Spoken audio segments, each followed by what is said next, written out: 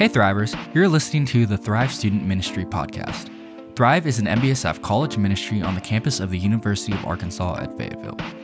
At Thrive, we empower students to engage in their relationship with God through mentorship, friendship, and the discovery of their purpose.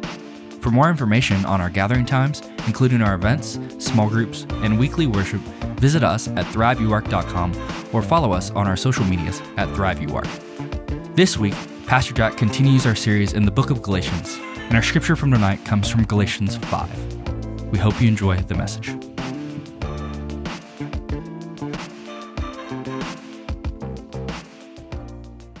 Verse 1 says, so he's been talking in the course of this, and he says, so Christ has truly set us free, right?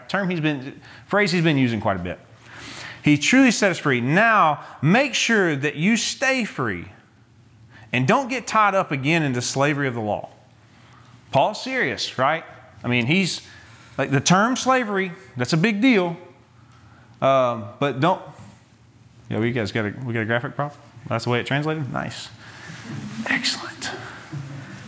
So I don't know. Can you read that for me, Crystal? Okay, I can't. You had to follow along on your own, I guess. So anyway, but he says stay free and don't get tied up in the slavery of the law. So I just want you to know, Paul's not someone who minces words. We don't have telephones. We don't have email. We don't have any of that kind of format. So when you write a letter to a group of people, you kind of got to mean business. And for those of you who've been around a little bit or studied communication, maybe, gosh, no, none of you would have been, never mind. Sorry, old moment. Where, yeah, none of you would have been around during that time frame. Anyhow, communication. Those of you guys who've studied communication. There's some interesting pieces about communication, right? What about like writing, for instance? How much of what I say is part of communication? You know, Crystal? 10%. Did you know that? Are you just really pull that out? Are you like? I think I've learned. That's good. Actually, you're right. So yeah, I'm impressed. But no, that's right. I forget about that. I think a lot of us do. But the actual words coming out of my mouth, the words themselves, only about 10% of the communication. The other part is like how I'm standing, what I'm saying, tone of my voice, all this kind of stuff. The fact that we're in the room, that I'm in front of you, Bible open, who I am, and the respect that you have for me, that kind of stuff. The fact that I'm not talking like this or I'm not yelling, just however we do it, right? There's all kinds of pieces. So Paul, when he uses words, they carry a lot of weight, right? So that's just, there's some intensity that's building here. Listen, Paul tell you this. If you're counting on circumcision to make you right with God, then Christ will be no benefit to you. I say it again. If you're trying to find favor with God by being circumcised, you must obey every regulation in the whole law of Moses. Right? So on the surface here, can we just get a little bit of confession? Who struggles with this? None of us. Like, I don't know whenever in my life I've thought about, I'm going to try to please God by being circumcised. Like first of all, we're just going to have to jump over the hurdle here. I'm just going to tell you, the book of Galatians, there's so much where it deals with, where I told you, it's going to get weird. And that's kind of where we are. I hope it's clear, we don't have to get in and define circumcision, okay? Surely we can figure that out. But it's like, why this? Of all things, of all body parts, of all, I don't even want to start throwing out other options, but it's just like seriously, there could have been all kinds of other things, right? Why? Well, yeah, why is it this one? It's a little strange. It is. Can you play the video, Ty?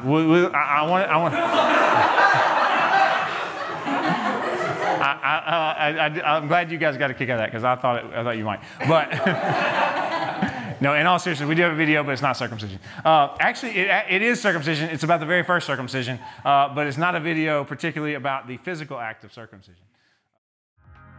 This passage is extremely important because God gives Abram a new sign of his promise. As the rainbow was a sign of the promise he made to Noah and the world, this new sign would be for Abram and the nation that would come from his line. God instructs Abram and his household to be circumcised. This may seem like a strange, possibly random sign, but it actually couldn't be more appropriate. The whole book of Genesis so far has been about a descendant of Eve who would crush the head of sin and death. We learn that this descendant would come through Abram, since it is through him that God would bless all nations. Therefore, God gave Abram and his people the sign of circumcision as a constant reminder that it would be from their line that a final blessed one would come. This physical sign on their reproductive organs palpably showed that this line of people was marked off for a very specific purpose. From this line, one would come who would fix the entire world. In renewing his covenant and giving this sign, God also changed Abram and Sarai's name. Both name changes signify a new identity and a new reality. Abraham would be the blessed father of a multitude, and he had been given the sign to prove it. Sarah would be the princess of a nation. She would be barren no more. Ultimately, we know that the final son of Abraham and Sarah, who blesses all nations, is Jesus. And Jesus gives us a sign better than the circumcision given to Abraham. Ours is a circumcision of the heart, made inwardly by the Holy Spirit. The reason for an inward circumcision is that the true children of Abraham are not the ones who come straight from Abraham's line, but those who believe in Jesus. The Holy Spirit changing our hearts is the new sign of this new covenant. And just as Abraham's circumcision was a sign put on his body, guaranteeing the fulfillment of the promise that was to come, the New Testament says that the Holy Spirit's sign in us is our guarantee that all of Jesus' promises will be fulfilled as well. Christians also receive a new name like Abraham and Sarah did. In fact, we are renamed twice. The first name is given to you when you put your faith in Jesus. You are made a new creation. At that moment, you were given so many new names: bride of Christ, adopted son or daughter, beloved of God. The list goes on and on. And there's a second name every Christian will receive as well. The last book in the Bible, Revelation, says that Jesus will give new names to everyone who perseveres to the end. And now no one knows what this name is or what it will be. It may be that Jesus gives each of us a private name that only he calls us, a sweet little pet name between us and our Savior. And that's a name worth looking forward to. I pray that the Holy Spirit would show you the God of faithfulness and that you would see that Jesus has given us his Spirit as a guarantee of what is to come. So anyway, he, other than the pet name part, I think he could have just cut that out and it would have been much better. But I thought that was much better than me trying to go back and explain it, and it would take me longer than three and a half minutes. And so that's where it started, right? And so it came from a biblical reason. But there again, I would still say, like, God, come on, like, this is what you chose. This is what it is. And so anyway, but that's where it went. That's kind of where it came from.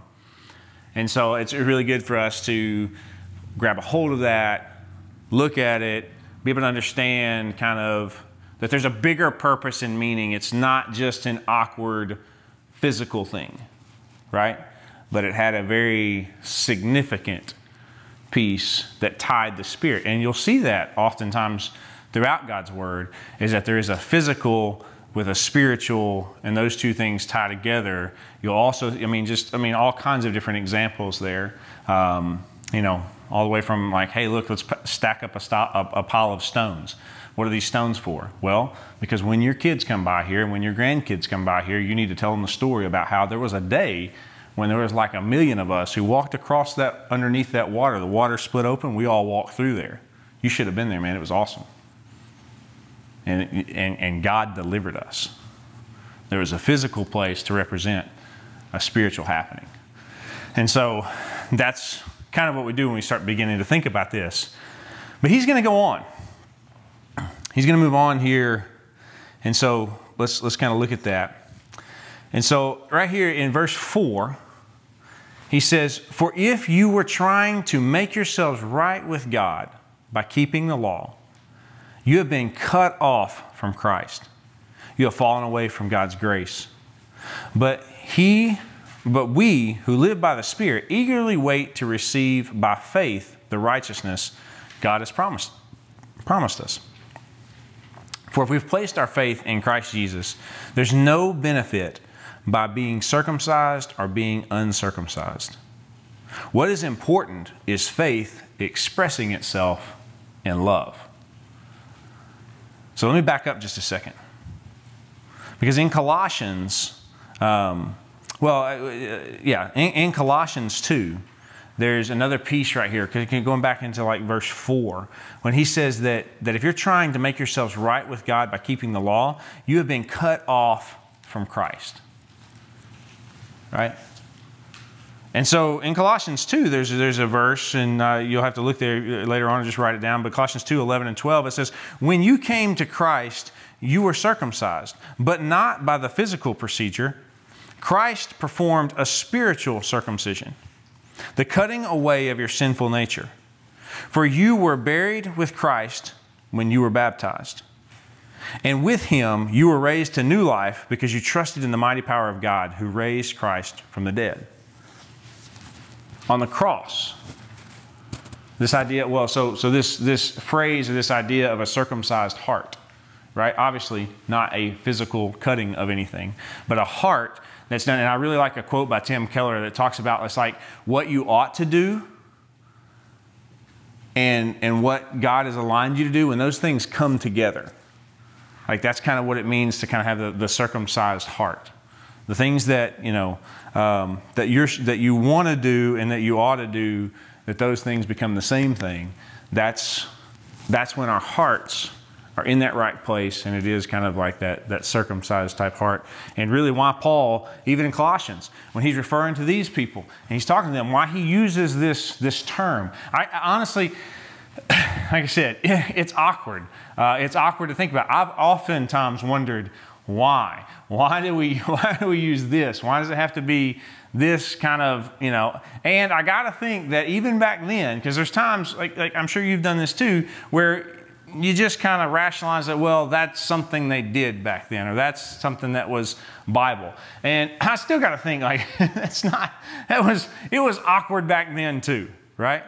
It was weird a little bit back then too. And one of the things to note also is that like part of Jewish culture was that it was possible that if you weren't born a Jew, that you could become Jewish, right? And there was a series of things that you had to do, and there were sacrifices that had to be made, and actually there was a baptism or a public washing, right, that happened. So baptism predates even what was going on with John the Baptist and Jesus and that kind of stuff. That wasn't the first time that was happening. And so that was something that even within culturally, they were aware of kind of what those things do. And one of the last kind of sets of ceremonies was the public washing to kind of show that. And for males, circumcision. And so I just want you to know when he says, like, man, look, you trust and believe in Jesus Christ, and that's how you become right with God. Fellas, that's a much easier route than the Jewish way, right? It just, to me, like, I just still look at it, I'm just like, good grief, yeah. I mean, you might as well just go ahead and have fun with it. But I'm sitting here thinking about, like, if I sit down and have coffee with someone and talk to them about coming to know Jesus as their Savior, man, what kind of hurdle would that be to look at 18, 19, 20-year-old and say, yeah, this is the process, and then at the end of it, a little bit of a surgery. It's like, oh, by the way. Yeah, oh, by the way, like, we're going to go through this ceremony, we're going to do these things, you're going to, you got to pray and have faith, and then we'll, set you up a procedure. As tough and difficult as sometimes that might be, as awkward sometimes as it might be to have a spiritual conversation with someone, it ain't that bad. It's not that difficult. As a matter of fact, so anytime you're just trying to like figure out like, how do I get over the hump? How do I break the ice? Don't go there, but at least know it once was worse. It could be worse. Anyway, so anyhow. A lot of fun with that. But I love the way that Paul's going to make a turn here. And really, this is why, to me, like I said, this is where this part starts getting super convicting. Because you kind of begin to see underneath the layers of what's going on in Galatia. And that's what he does right there in that last verse that I read in verse 6. And so it's like, hey, look, you've either got to choose these laws or Jesus. And he's been trying to make this argument really for 4 chapters, right? But then he turns it right here and he says an extremely important phrase. I want you to write this down. But what is important is faith expressing itself in love. That's what's important. And then he's going to back out a little bit. And we're like Paul does, he's going to kind of loop back around. And this is what he says. He says, you were running the race so well. And I'm just going to go ahead and tell you, this is going to be an amping up of Paul. You're going to get to see into the mind and attitude of Paul here. You were running the race so well. Anybody know where that might reference other places as well? Seriously? There's not too many people in the crowd I can ask you. What are the verses tied to that? Anybody?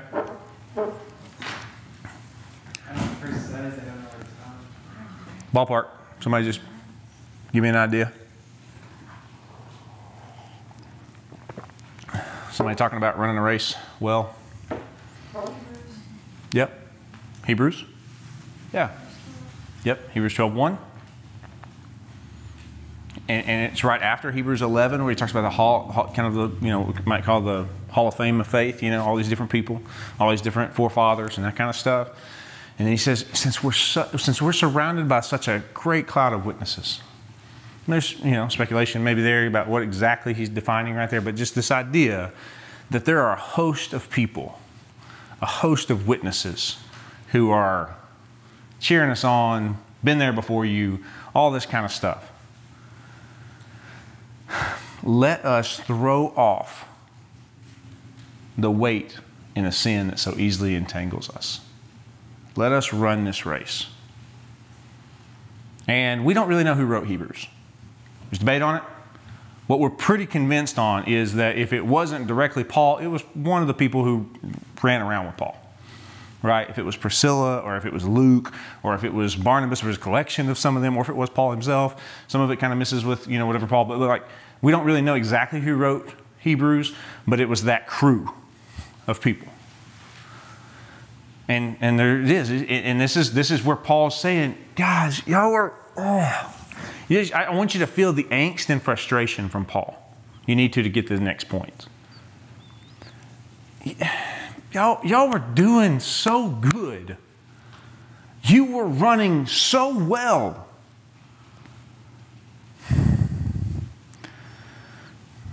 So good. Who held you back from following the truth? It certainly wasn't God. For He is the one who called you to freedom. This false teaching is like a little yeast that spreads through the whole batch of dough. I don't know. I meant to grab some of this, and we didn't have any fresh didn't have any at the house. But I don't know how many of you have ever baked bread or seen bread bake, right? But yeast, right? It doesn't take just a little bit to make that dough rise, right? Just a little bit. Like I said, to me, this is a piece of this that gets convicting, and where I've been over the last couple of weeks, as far as looking at Galatians and trying to struggle through I don't know if this really applies to us right now, or trying to feel like I needed to stretch a little bit on some of this. But what Paul says is it doesn't take much of this kind of attitude and this kind of false teaching to spread through the whole thing. And we're going to get let in a little bit more on what he's talking about here. Verse 10 says, I am trusting the Lord to keep you from this false teachings. God will judge that person, whoever he is. Who has been confusing you? And so I love what Paul does right here.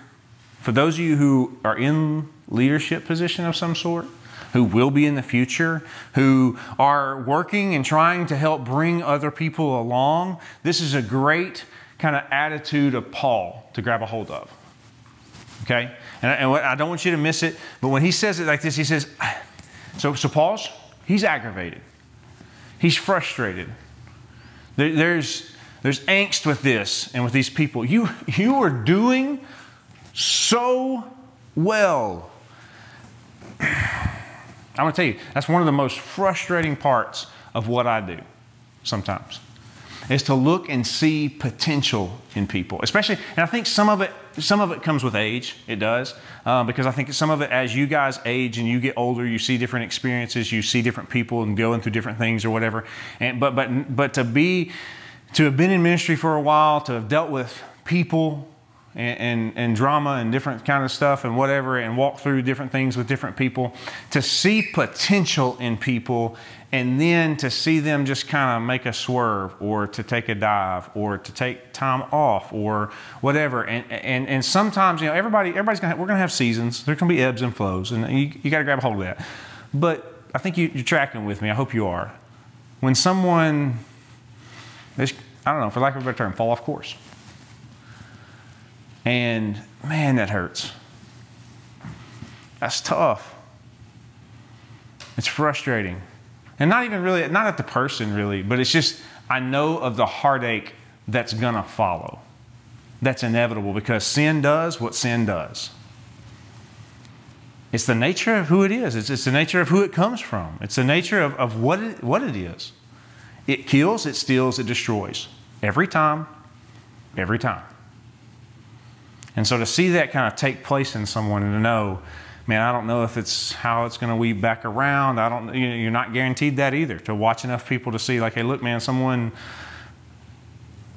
gets off into something other than Jesus Christ when they were on fire at one point in time, especially at you guys' age, you're not guaranteed anything.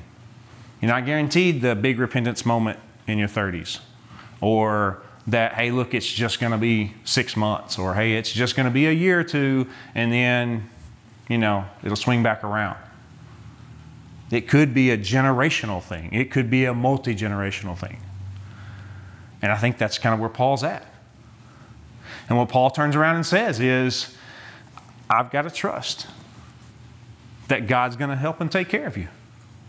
I've got to trust. I'm trying to trust that God's going to see. Paul's not with them. And so this is just prayer. And I'm going to tell you something. That's one of the reasons why we ought to pray for one another. And you should. And I have found comfort in this to say, I can trust that God is doing. Because at the end of the day, when you're in that spot and you're trying to bring somebody else along, even if it's your own children, one day, that you're looking at it and saying, I've got to trust, but I can trust. I'm going to trust that God's going to handle this. I'm going to do what I can, but I'm going to trust in it. But I love where Paul goes next. And it's just, to me, it's entertaining.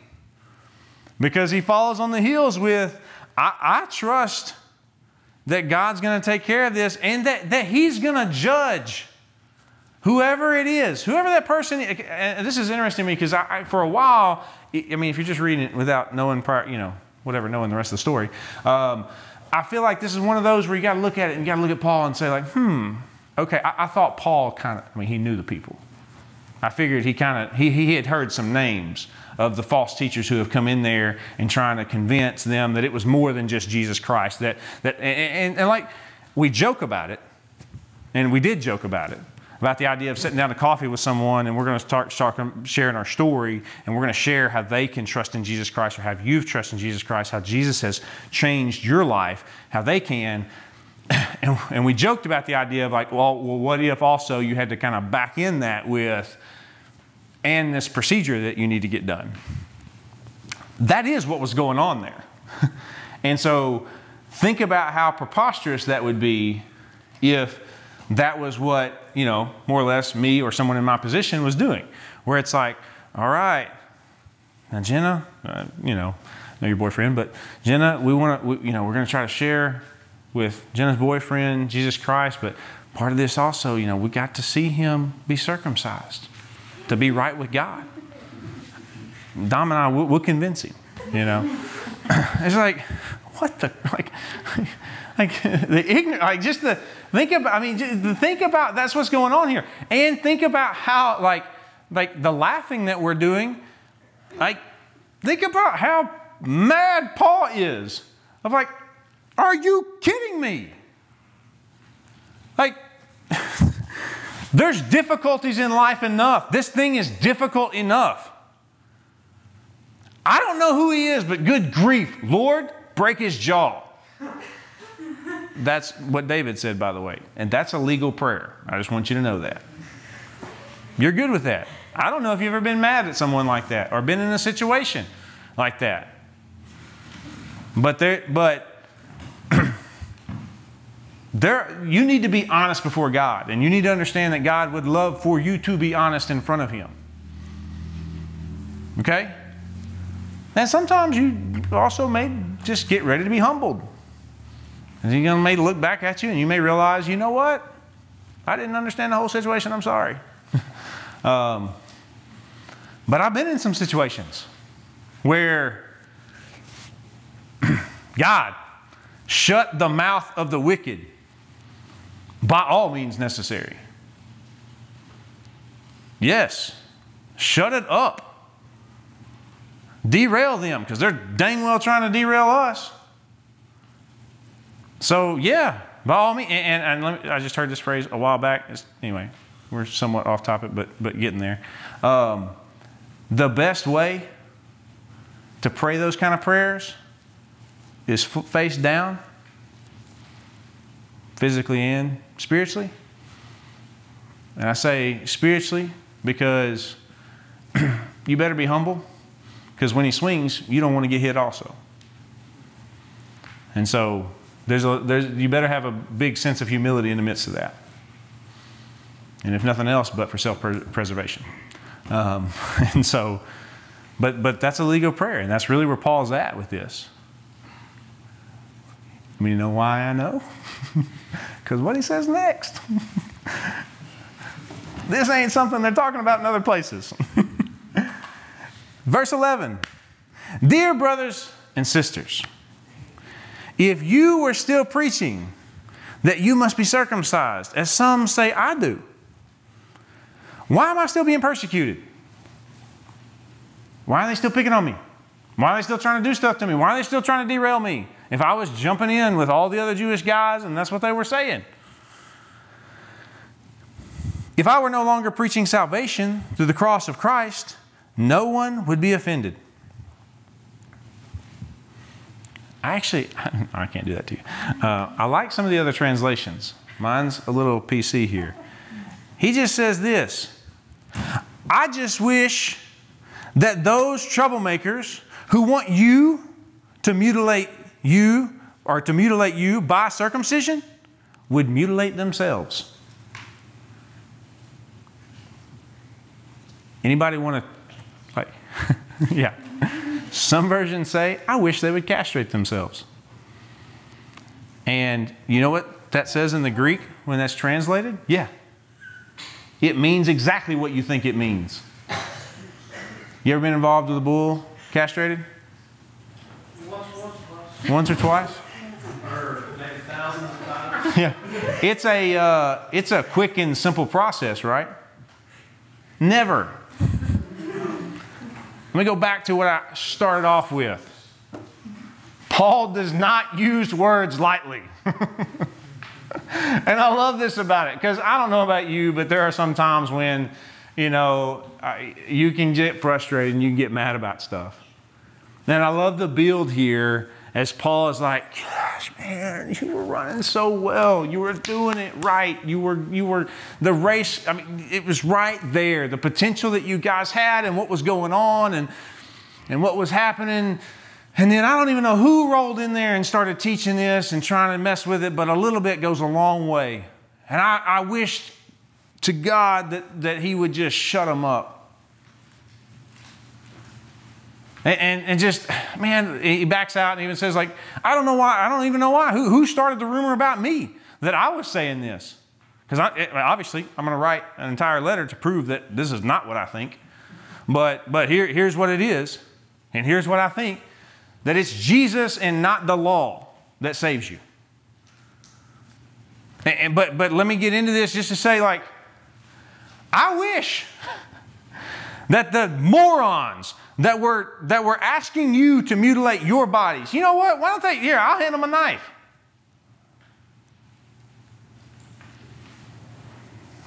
That I promise you. I don't like. Anyway, again, I don't want to go to "Thus saith the Lord" very many times, and don't claim to be a prophet or anything like that. But that in some regard is the frustration that Paul's dealing with here, the aggravation. And then I feel like maybe in the midst of writing or whatever, Paul takes a deep breath. He probably wrote that line and had to walk away for a minute. I don't know, in my mind, that's kind of where, that's a pin drop,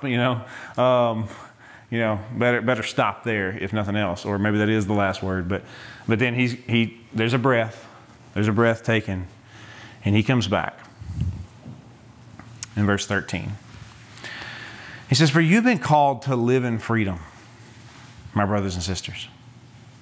Don't use your freedom to satisfy your sinful nature. You have been given so much in Jesus Christ. Please don't use that for liberty to do whatever it is that you want to do and to be selfish. Instead, use your freedom to serve one another in love." He's making it back around to that phrase he used earlier on what's most important. And he goes on and says this: "For the whole law can be summed up in this one command: love your neighbor as yourself. But if you are always biting and devouring one another, watch out. Beware of destroying one another."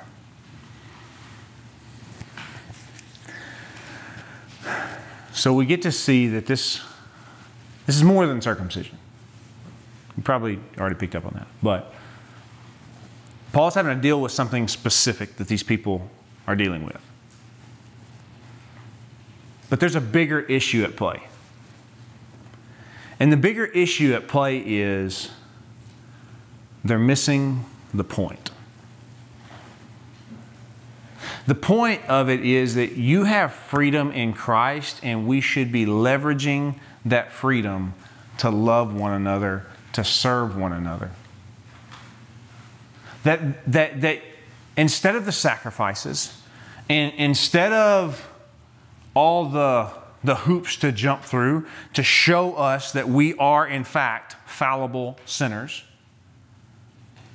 Jesus Christ died on the cross. By the way, He was cut off from His Heavenly Father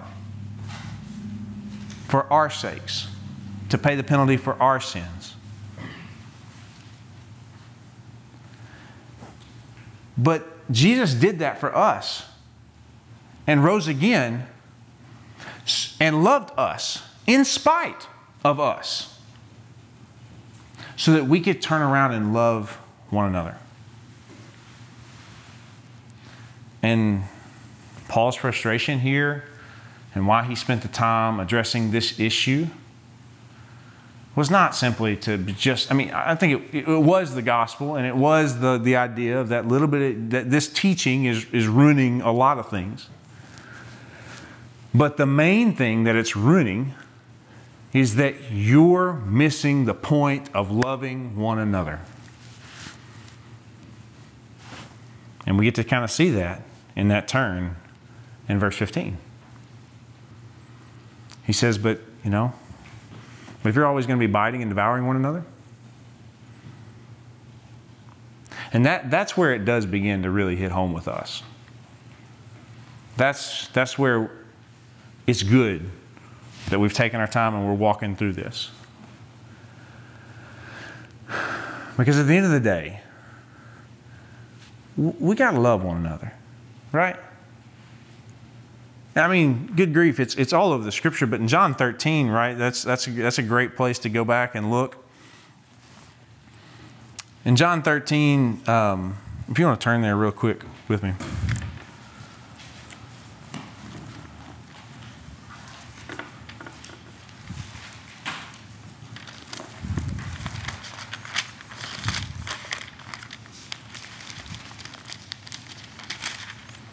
So what's gone down in this little piece right here is that, right, it's kind of the last time that they're going to be together, which I've always said, you know, and that is kind of one of those moments where, like, if you know, like, Jesus knows what's about to go down.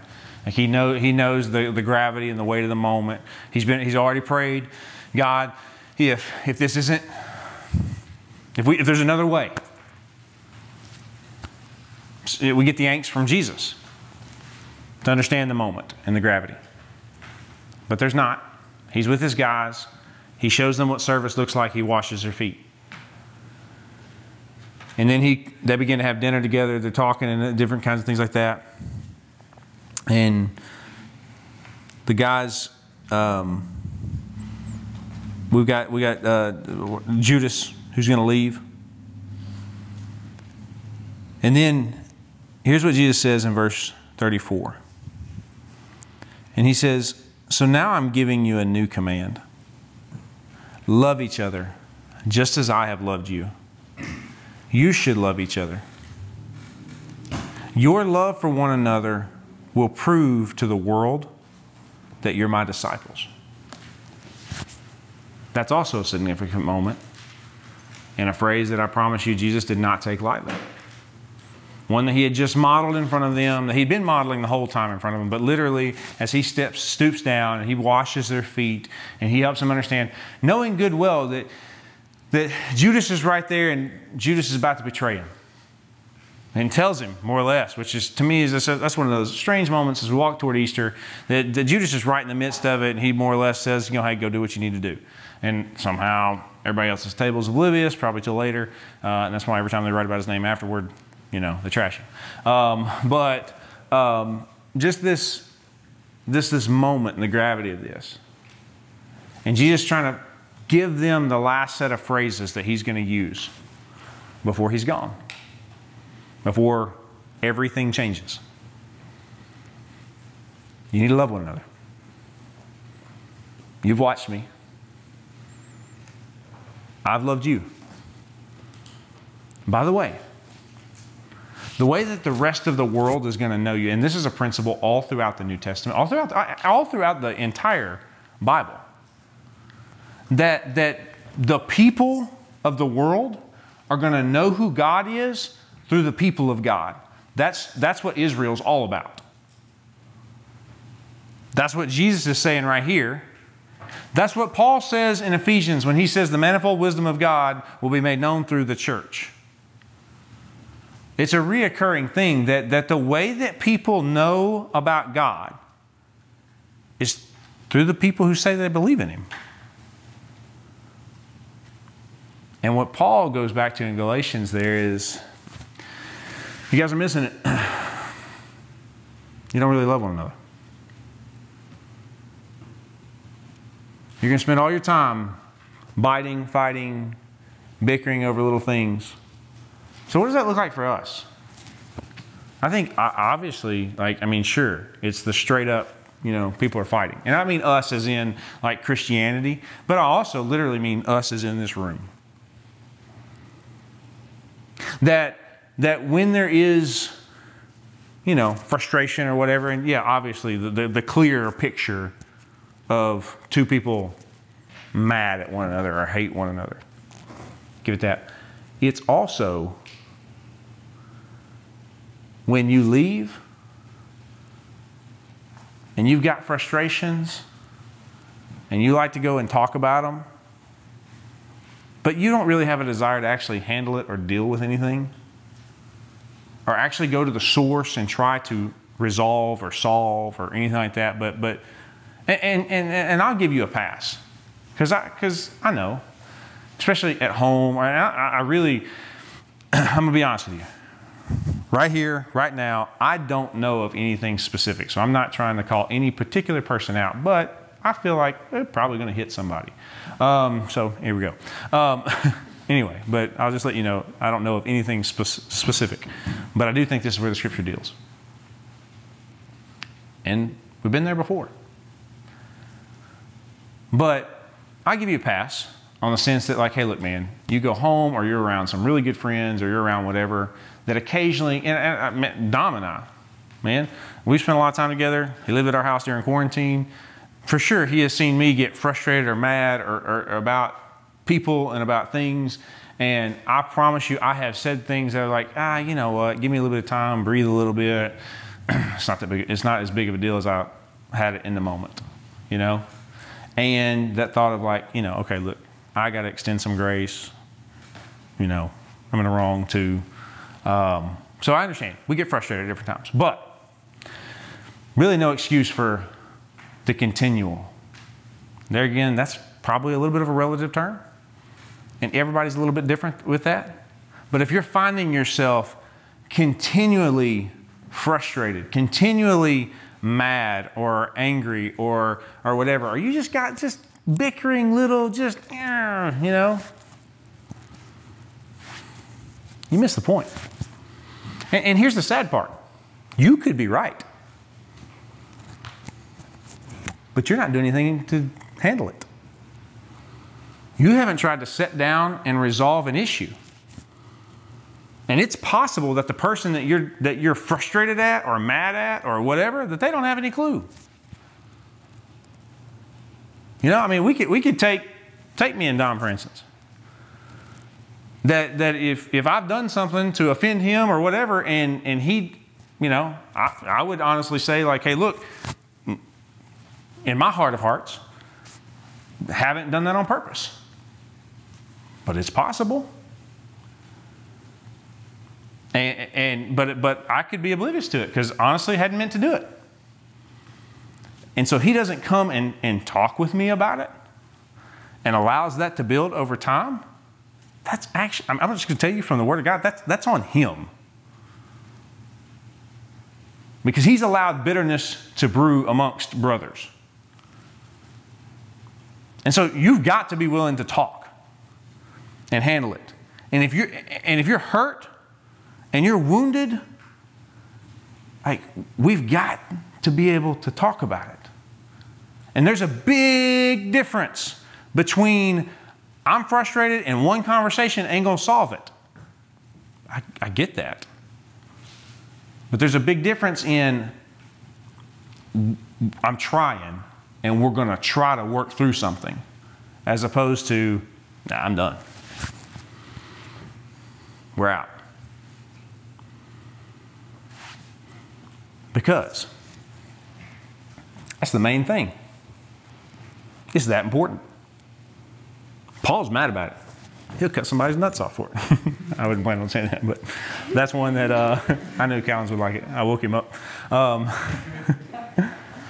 But, I mean, that's more or less what he said.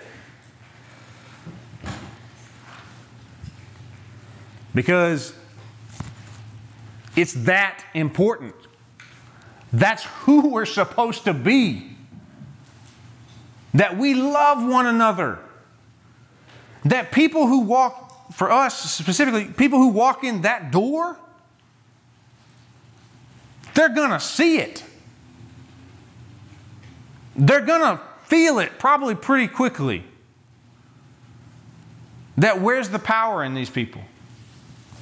What does it matter? What are they made about? And I promise you, because I've heard too many testimonies on it, that someone walks into a church or someone walks into a group of Christians or whatever, and there's times where it's like, I don't know how to put my finger on it, but there's just something sweet about those people. There's something good about them. I don't even know them. And it's not because they're great personalities and all this kind of stuff. It's because there's something supernatural. And I will tell you, in our world today, that's rare. That people genuinely care about one another. That they genuinely have, for you freshmen, Philadelphia, they genuinely have a brotherly, sisterly love for one another. That, you know what? We're going to work through our crap. We may say something frustrated to one another. We may make each other mad. But I don't know how, but we're going to work through it. And at the end of the day, we're going to love one another. And that's what Paul's hitting on here in Galatians. And that's what that idea that's like, you guys were right there. You were running the race so well. We got to get back to that. And so when I think about like us and our context in this scripture, and we'll wrap it up. Man, going back to what Paul said. Man, I'm going to pray that God helps you work through the stuff, man. I'm going to pray that God takes care of what's going on. And in essence, what Paul's doing is he's writing this letter saying, I got to go. Like, I'm going to run toward this. I'm going to keep teaching Jesus Christ crucified, rose again, and died for sinners. And I'm going to continue to love people the best of the way that I know how. I wish you could run with us. I hope we can. And so, we want to internalize that. And to the best of my ability, Dom and I, we're going to try to love students on this campus.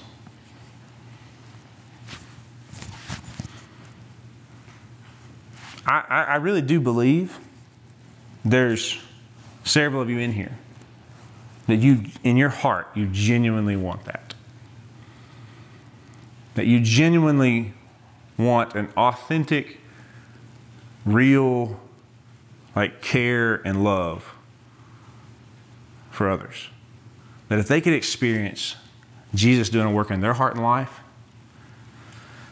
that'd be an awesome thing. It ain't gonna be easy. It ain't gonna be circumcision. But it's gonna have its difficult moments. Loving people who don't always align with you or who don't think like you or whatever, it's tough. And there's going to be moments when you're going to say something stupid. And there'll be moments when I say something stupid. Multiple. And we're going to have to figure out how to work through it. But I can tell you this, that when people have that kind of resolve and they have that kind of attitude, man, that's so good. It's so good. And if you've never tasted and seen that, and you walk into a group of people, and that's what's going on, and it's almost strange, in a good way, where it's like, I don't know how to put my finger on this. I don't know how to, I don't understand, because Caden's, he's definitely not like Taylor. And Taylor is nothing like Callens. And I have no clue why Hannah hangs out with them. But they do. And they have a genuine care and love for one another. I'd like some of that. How does that work? And then you get to begin to have a conversation about, well, it's because it was modeled in front of us by our Savior. But we don't all have to like the same thing. We don't all have to look the same.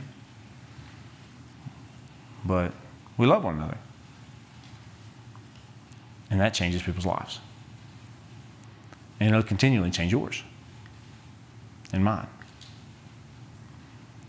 And the reason why Paul is so frustrated, he is addressing something specific, but the overarching thing is They're not loving one another.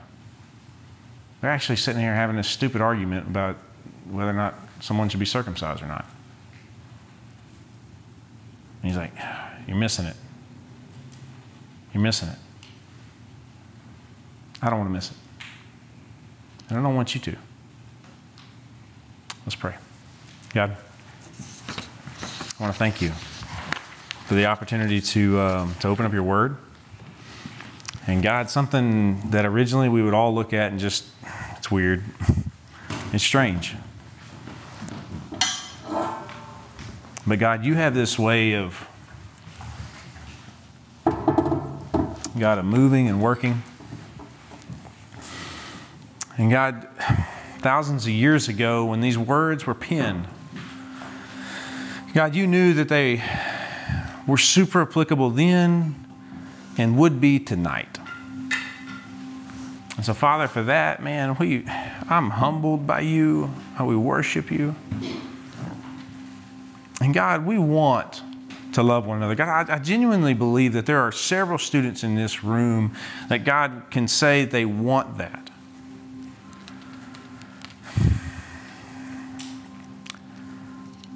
But God, sometimes life gets in the way. There's all kinds of stuff that, whether it's our hurts and our vulnerabilities, God, whether it's being distracted by all kinds of things.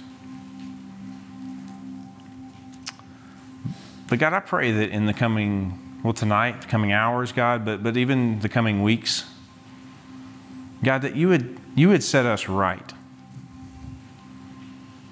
God, that you would turn our hearts and our minds to the focus that you would have for us, that we should love one another. And God, that you would open our eyes to the people who are around us that are just on the edges. God, the people that we come in contact with, the people that we live with, God, the people that we are coming in contact with on campus. God, the 18-year-old or the 17-year-old who will be on this campus in the fall. God, the one that we hadn't seen in a few weeks or months. God, help us to genuinely love people. And God, we pray that you would change hearts and lives like you have for many of us in this room. Forgive us for losing our focus. In Jesus' name, amen.